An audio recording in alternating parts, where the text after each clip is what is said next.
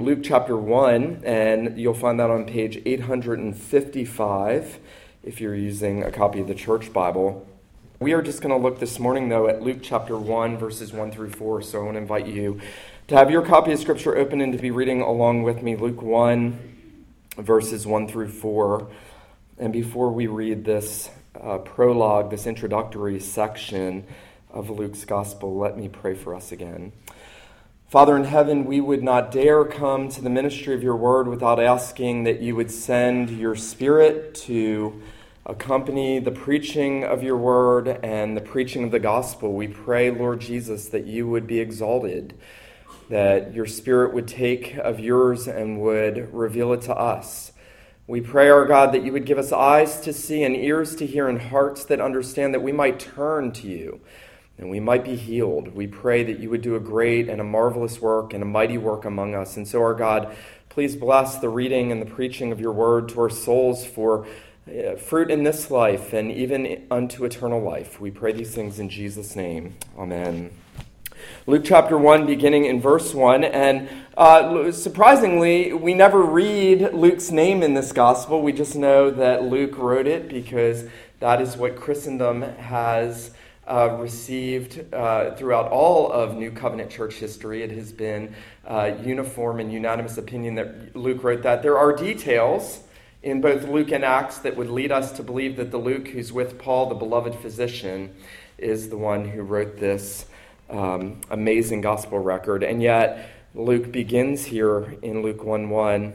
Inasmuch as many have undertaken to compile a narrative of the things that have been accomplished among us, just as those who from the beginning were eyewitnesses and ministers of the word have delivered them to us, it seemed good to me also, having followed all things closely for some time past, to write an orderly account for you, O most excellent Theophilus, that you may have certainty concerning the things you have been taught. The grass withers, the flower fades, but the word of God endures forever. Well, I think it's fair to say that when historians and the great thought leaders of our day come to title 2017, they are going to call it the year of fake news. I am almost entirely sure that 2017 will be called the year of fake news. It was fake news coming from the current administration. It was accusations of fake news when the current administration was running. It is now fake news being bandied the other way.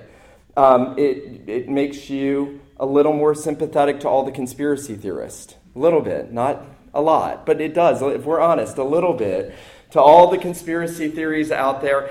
But one thing that it's done for me is it's made me really consider over the last several years, how do we know that what we're hearing is objectively true? There's no website.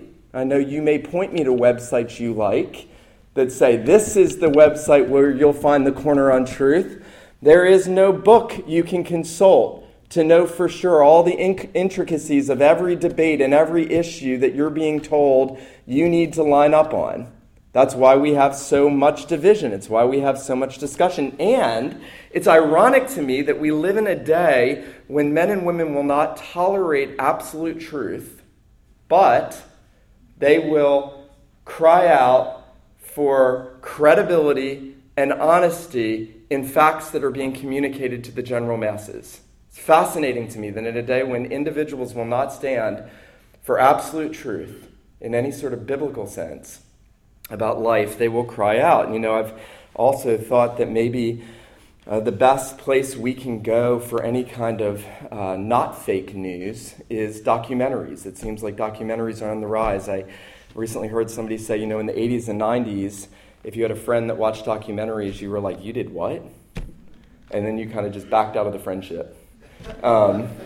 It was not acceptable to watch documentaries. Now everybody's, hey, I watched the documentary. I know what happened. I know what's happening, and I know what's probably going to happen. Documentaries have become the big objective standard for how we know truth. Even there, we would have to question, how do we know that what we're being told, how do we know that the research that went into this, how do we know that the facts that are coming to us are verifiable?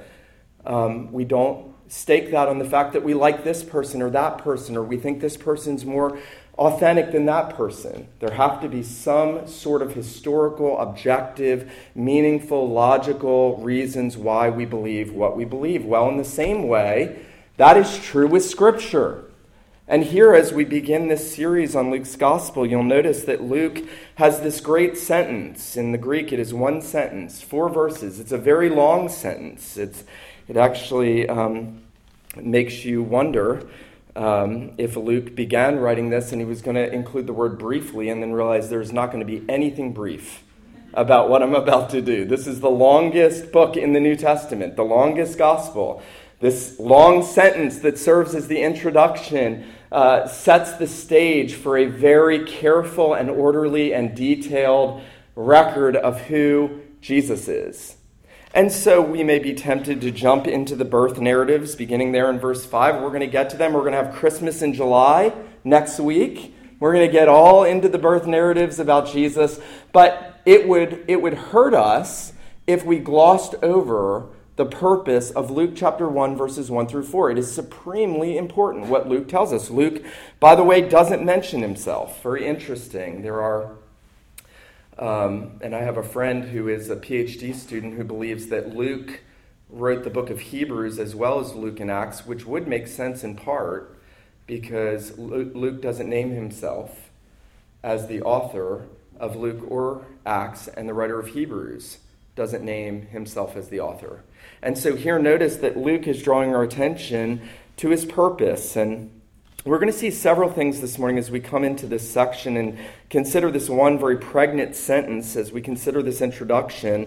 First, we're going to consider the carefully researched nature of Luke's gospel record. Secondly, we're going to consider the orderly nature of Luke's gospel record. And then finally, we are going to consider the verified nature, the careful, the orderly, and the verified. Well, notice Luke kind of gives us those words in this section. He says there in verse 1, "Inasmuch as many have taken to compile a narrative of the things that have been accomplished among us, just as those who from the beginning were eyewitnesses and ministers of the word have delivered them to us, it seemed good to me also, having followed all things closely for some time past, to write an orderly account for you, most excellent Theophilus." Now, the very first thing that Luke is going to tell us is that he has carefully researched this. He has listened to these quote-unquote many accounts. What Luke is saying is that in his day, there were many records about Jesus. Now, he is not saying, my record is right, their records are wrong. That's a mistake that some liberal scholars might try to slip under your door. Luke is putting himself against these other ones and saying, well, there's all these different ones, and who's to say who's right, but this is my right approach. No, Luke is saying there are many trustworthy, many carefully eyewitnessed accounts of careful eyewitness accounts of who Jesus was and what Jesus did so that you can know this is not fake news. And Luke doesn't tell us what those records are. This has puzzled scholars over the years. Is he referring to Matthew? Because maybe he's referring to the Gospel of Matthew. There's many similarities between Matthew and Luke. Maybe Luke is referring to the Gospel of Mark because it's a very probable argument actually that Luke and Matthew are drawing off of Mark. And then other scholars are going to say, well, maybe and probably there were sources behind Mark, maybe even an original source, what they'll call a Q source. And all of them are drawing off of this mysterious source that we don't have today. But that source was trustworthy, and the other sources are trustworthy. And Matthew and Mark are certainly divinely inspired by God, as is Luke. And so Luke has given himself to scholarly work. You know, it's very interesting. Luke is called the beloved physician. You would expect a physician to give himself to careful scholarship. Luke also has a penchant for history. He is sort of an armchair historian. He is sort of your Renaissance man of the gospel writers. And so Luke gives us this very carefully researched and carefully studied of the Gospels. There are even some, and I think that there is perhaps some probability to this, there are some that believe that Luke is incorporating accounts having interviewed Mary, the mother of Jesus. That would make sense, wouldn't it? I mean, Luke is traveling with Paul. He is decades from the apostles. He tells us in this account, notice, that these things have been accomplished, notice the end of verse 1, among us. Among us, he includes himself with the apostolic band, though he is a second generation, as it were. Super important. He was there. That's important. How do I know that fake news is fake? Well, if they weren't there and there aren't eyewitnesses and these things don't have that sort of credibility level, remember, on the mouth of 2 or 3 witnesses, every word will be established, God has said. And so here, notice Luke is including himself, and there in verse 2, just as those who from the beginning, he's talking about Peter and James and John and the apostles, they were eyewitnesses and ministers of the word. They were there. They saw him. Remember, John tells us in 1 John, it's a big deal. He says, that which was from the beginning, which we have seen with our eyes, which we have looked upon, which we have handled, which we have touched concerning the word of life.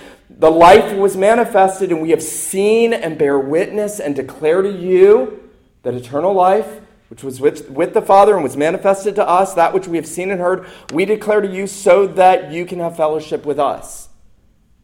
Peter will say in his letter, we were with him on the holy mountain when we saw and heard the majestic glory, the cloud. He doesn't even reflect on being a witness to Jesus' face shining like the sun. He reflects on being a witness to the cloud that overshadowed them, that said, this is my beloved son, listen to him. They were eyewitnesses.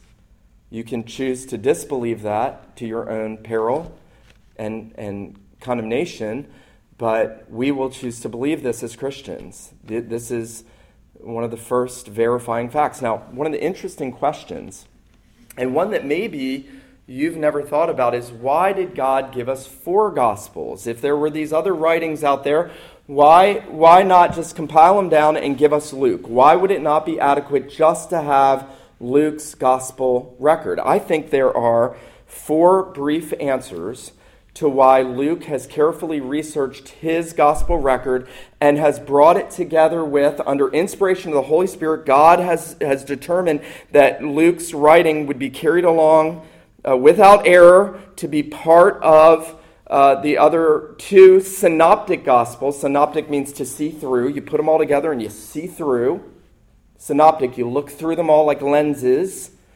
And John's gospel. Why put them together? Well, I think he carefully researched his gospel record in order for it to be part of these 4 for this reason. Sinclair Ferguson says, the fact that there are 4 gospels tells us that Jesus is the center of our faith in our lives.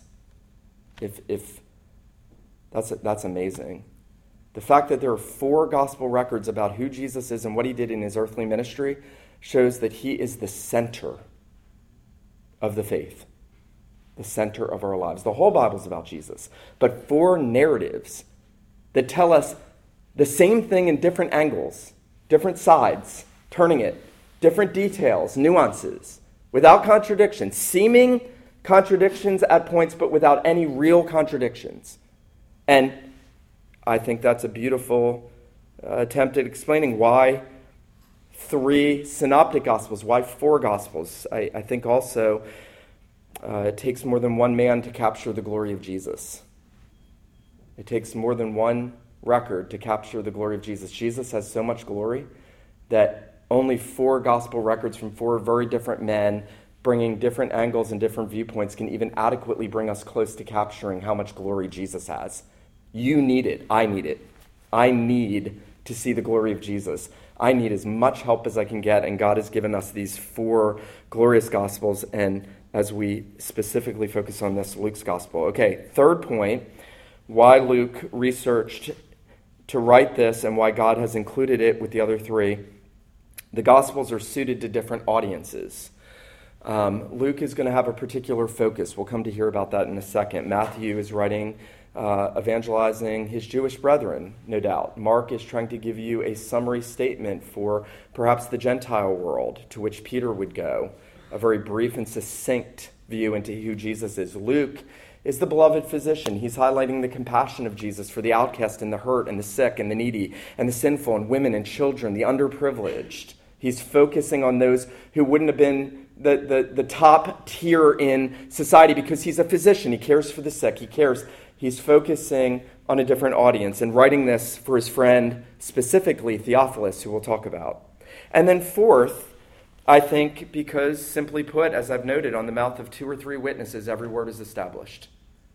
If there was only one gospel record, you may have a more palatable argument to suppress the truth in unrighteousness. You may have a stronger argument to hold down the truth and say, I don't believe that. But God has made it abundantly clear, and on Judgment Day, there are going to be 4 witnesses, in addition to the other 62 in the Bible, books, bearing witness to who Jesus was. This is the real and the true, carefully researched, verifiable truth. Now, notice, and it's really a beautiful picture. Luke is kind of envisioning himself as a traveler. I want you to think of Luke right now as a traveler, because Luke will travel with Paul. He knows about going on travels. He probably provided for Paul when he was with him in the second part of the book of Acts in traveling with Paul. He was there on the boat with Paul. He was there when it was shipwrecked. That's how he could document everything. He probably supported the ministry of the Apostle Paul. But Luke is like a traveler, and it's like he's trying to discover a river. Luke is trying to discover a river. And he's going out, and he wants to go, and he wants to descend on this river that he's heard about. And he wants to trace it out to its source. That's what he's doing. That's why this is trustworthy. Luke wants to find the source of the river, who is Christ. He wants to go and find out, who is this Jesus, and can I hold him forth in all of his glory and all of the truthfulness of the life and the ministry of the God-man? Can I hold him forth, and can I come back and tell others where that stream is, where that riverhead is, what it's like, how it turns, where it moves, where it's rushing to? Notice that Luke says there in verse 1, many have undertaken, right? So you might not say, why not just pick one of them, Luke, and just maybe doctor it up a little bit and put your name on it? Because Luke wants to see for himself. Luke wants to investigate for himself.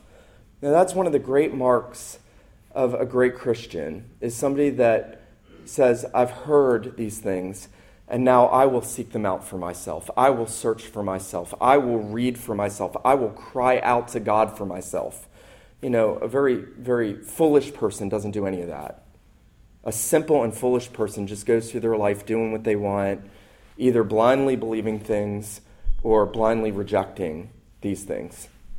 Luke is a wise man, and he's going on a journey. But secondly, he gives us an orderly gospel record. Isn't it interesting? Notice what he says in verse 3. It seemed good to me also. Right? There's already accounts out there, but it seems good to me also now, as one who can, by God's leading and guidance, and by the way, you're never going to do this. You will never write a book of the Bible. I'm just going to put that out there and let that simmer. You will never, you can laugh, because I will never write a book of the Bible, ever. Never.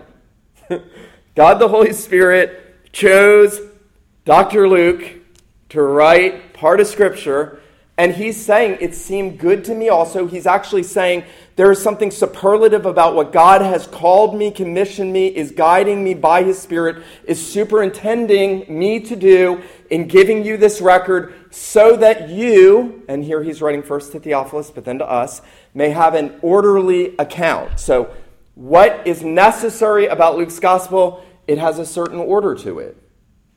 Isn't that interesting? What makes Luke's gospel a little bit different than Matthew and Mark and John? There's a different order to it. There is a divinely intended order. What is that order?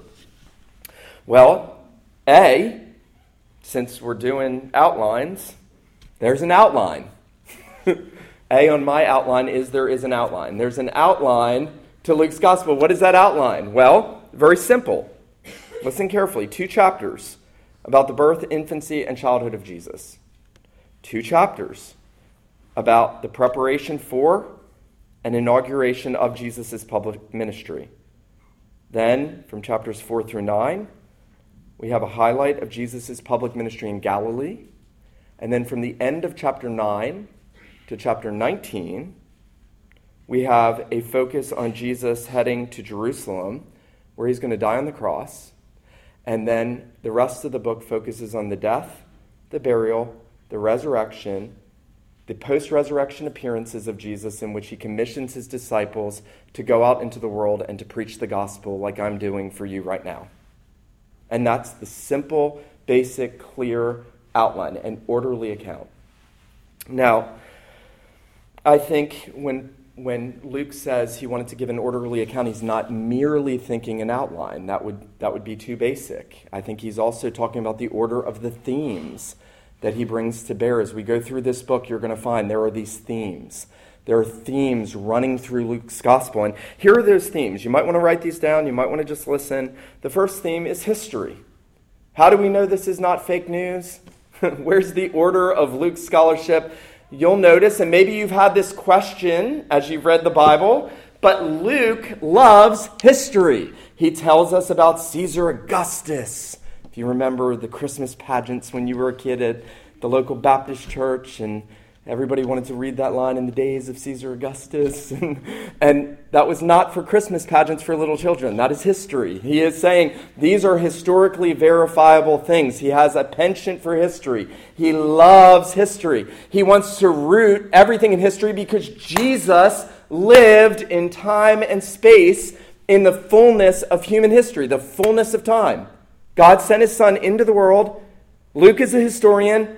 So you've got history running through this gospel. Number two, you've got to focus on the theme of salvation. Now, if you love Jesus, and I hope you do love the Lord, you would say, well, of course, doesn't everything have a focus on salvation in the Bible? Well, actually, no. The word salvation almost never shows up in the Gospel of Matthew or Mark. Very few times does any form of that word show up. Luke is replete with focus on salvation. In fact, it's in Luke's gospel, in chapter 19, after Zacchaeus is saved, that Luke says the Son of Man came into the world to seek and to save that which was lost. And Jesus himself, earlier in chapter 5, when he calls Levi, says, the Son of Man did not come into the world to call the righteous to repentance, but sinners. He came to save his people. He came on a mission to save. He came to save the sinful. You know, Luke focuses on the lost son, doesn't he? The lost coin, the lost sheep. Luke is an evangelist. This is an evangelistic book. This is a book that is meant to stir you up to see you were once lost and have been found by Christ, or you are lost and need to be found by Christ, or everyone around you is or has been lost and needs to be found by the Lord Jesus. It is fueling missions and evangelism. We often focus on the book of Acts, which is the sequel, part 2, that Luke writes. And everybody says, oh, missions conference, sermons on Acts. I did a missions conference a couple months back and did it all out of Luke. Luke, full of a focus on salvation. So that's the second theme. The third theme, and I've mentioned this, Luke focuses on the deprived and the less privileged. There's a special focus in this book on the poor, and a wealthy physician focusing on the poor, not the poor. You know, sometimes I'll talk to other pastors about how it's easy for poor professing Christians to talk about how the church needs to care for the poor because they want to be cared for. Got to let that ruminate for a minute. But when the rich care for the poor, and the rich call for caring for the poor, that's something else. Because the rich aren't trying to get the church to care for them. They are in sincerity caring for the poor. And here, the beloved physician Luke has this wonderful focus on the poor and the needy. He focuses on the socially ostracized. There are women throughout this gospel. The sinful woman of Luke 7 that comes and weeps behind Jesus' feet and washes his feet with her hair in brokenness and contrition. One of the most beautiful and powerful accounts of Jesus receiving a woman to be his disciple in a society that did not revere women. Jesus loved those sisters that he came to redeem, Mary and Martha. It's chapter 10, he's in their house. That account where Martha's laboring and Mary's sitting at the feet of Jesus. There are so many pictures of Jesus caring for women in this gospel, and then children. There is such a focus, and then Gentiles. Luke chapter 4 is the great statement where Jesus says to the Jewish people, essentially, I came to save the elect Gentiles. And they want to throw him off a cliff. And he points to Naaman the Syrian, and Jesus cares for the Samaritan and the Syrophoenician, and Luke is focusing on all these categories of the despised. Now, fourth, there's a focus on prayer in Luke's gospel that is unsurpassed in any gospel record. And not just prayer in general, but the prayer life of Jesus himself. No other gospel gives us the intricate details about the prayer life of Jesus. I think Luke is looking on, and he's wanting to be a man of prayer the way the Savior was a man of prayer. And he is highlighting that the Savior got his high priestly power by going and calling on the Lord, even sometimes all night in prayer, praying in agony in the garden, crying out to his Father to help him fulfill the mission that he and his Father and the Spirit had commissioned him to do in the councils of eternity. And so that's the second part of the order. The third part of the order, very quickly, it's a narrative. Now, that may not seem like a big deal to you. It's a narrative. Okay, it's a narrative. Our society hates propositional truth. No society, and I think it's arguable, no society in all of human history has hated propositional truth so much as ours. Our society wants a story. Our society can't handle absolute truth. They don't want fake news, but they don't want absolute truth. I'll let you think about that irony again. They want truth, but they want truth within the realm of their own story. And because there's no big story that makes sense of the whole universe, and why are we even here, and why are we doing what we're doing? Don't tell me that. Let me tell you about my story, and my story is all that matters, and that's postmodernity. And the only thing that matters is your story, and what you want, and your happiness.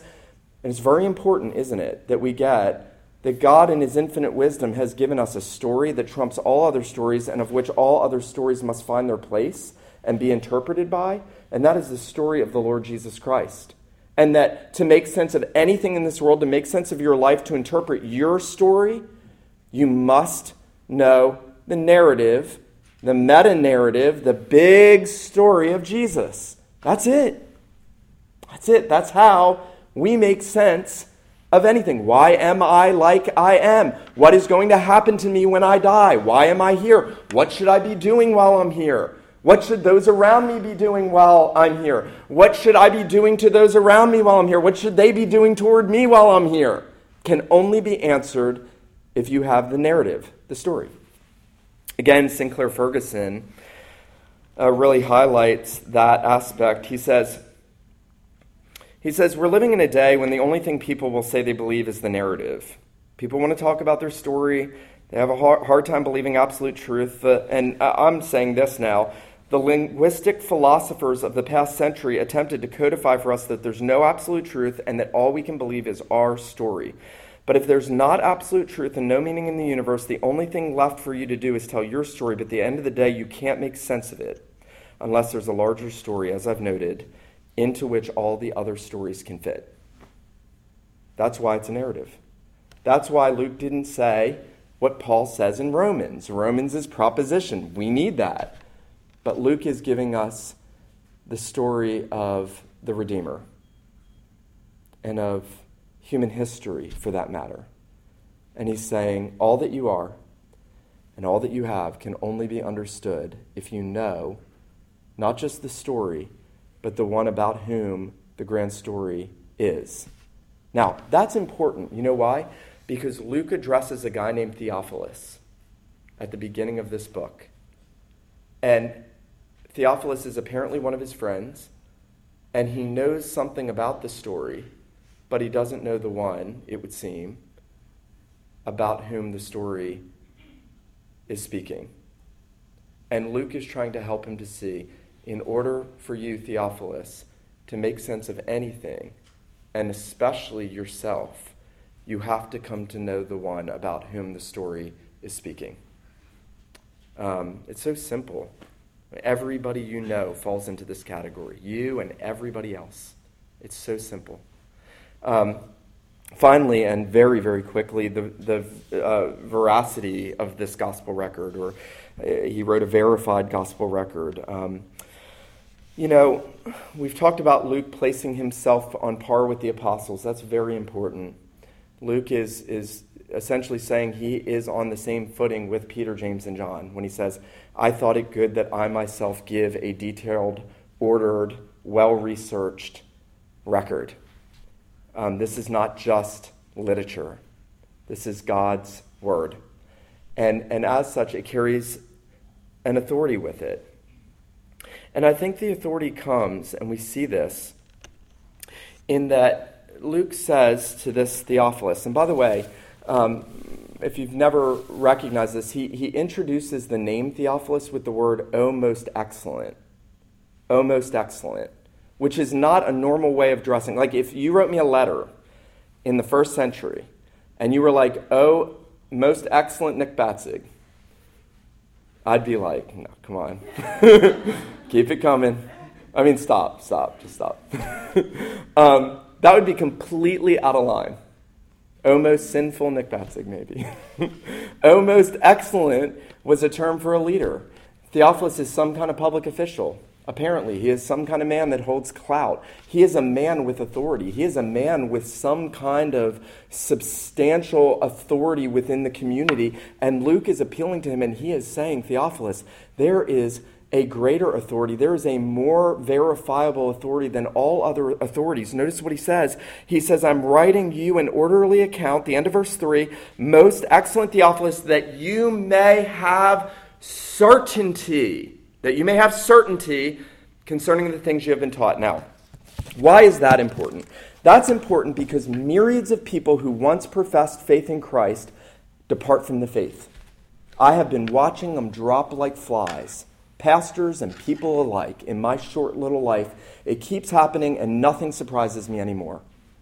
Used to be a PCA minister, now I'm an atheist. Going to hell. Because they turn their hearts from the authority of God's word and from the absolute certainty of what's written in God's word and from the well-researched, careful, narratival truth about Jesus and about what Jesus did at the cross and about what they are and about what kind of people he came to save and about how they are that kind of person that he came to save. You know, one of the beautiful things about Luke's gospel, and I find myself feel this when I come there. You know, I'm the sinful woman in Luke 7. I'm Zacchaeus. I'm Levi, the tax collector. I'm all those things. And if you can't say that, it may be because you're not a Christian. Because Christians read accounts of lost sinners like Bartimaeus, who is hopeless and helpless, and they say, that is me spiritually. And a believer who has received this testimony is somebody that says, I was the lost son and the older brother. I was the older brother and the younger brother. I'm both. And I was the lost sheep. And I was the lost coin. I'm all those things. That's me. That's my story. If you want to tell somebody your story, here's your story. I was lost and now I'm found. Because Jesus has come and has come seeking and saving the lost. I was poor, I was needy, I was outcast, I was hopeless, I was helpless, I was without hope and without God. And he came into the world and he sought me and he brought me to repentance and he purchased me with his blood and he stepped in my place on the cross. He set his face steadfastly to go to Jerusalem and he hung on the tree that I should have hung on. Travis pointed out to me recently that the old version of There is a Fountain Filled with Blood has been edited in our Trinity hymnal. And I didn't know this. This is very fascinating, actually. In the Trinity hymnal, second verse, it says, the dying thief, who's only in Luke's gospel, by the way, in the intricate details that we find him, the dying thief rejoiced to see that fountain in his day, and there have I, as vile as he, washed all my sins away. And the original version says, and there may I, though vile as he, as if maybe I could be that vile. And yet the Bible's testimony is we are every bit as lost, every bit as hopeless, every bit as guilty. But here's the glorious news. And I'm here to tell you that one of the greatest doctors that has ever lived is bringing this to us. And he says there is a compassionate, merciful, kind, gentle, powerful, very infinitely powerful Savior who came to seek and to save the lost. Now, you are in one of two categories this morning. You are either lost or you have been sought and saved. Those are the only two categories. You're either still lost and you need to believe the record that John has written. He wrote this so that you would believe, that you would receive it as credible, as ordered, as authoritative, as carefully detailed. And I hope over the next year and a half, 2 years, if the Lord wills, and we can go through this, that I hope that all of us will not only give assent to some of the story about Christ, but will know the Christ about whom the story is speaking. That's the goal. That's the goal, is to know him and to flee to him and to find ourselves. And I'm going to leave you with this picture. Twice in Luke's gospel, you find people sitting at the feet of Jesus, the feet that were nailed to the cross. Those feet, you find Mary in chapter 10, you find the Gadarene demoniac sitting at the feet of Jesus, healed, restored, ransomed, delivered. I hope that you'll know that same seeking and saving Savior, and that you'll trust in him so that you might have life and that you might have salvation and redemption and be built up in him. Let him who has ears to hear, let him hear this morning what the Spirit says to the church. Let me pray for us. Father in heaven, we thank you for such a glorious word in such few lines, and we thank you that even this introduction has been breathed out for you for the salvation of your people. We pray that you would help us to receive everything in it. We pray, our God, that you would help us to come to the Lord Jesus, to the one who is held out in this gospel. We pray, our God, that all of our gaze and focus would be on him who set his face steadfastly to go to Jerusalem to redeem us from Satan and sin and death and judgment. We pray these things in Jesus' name. Amen.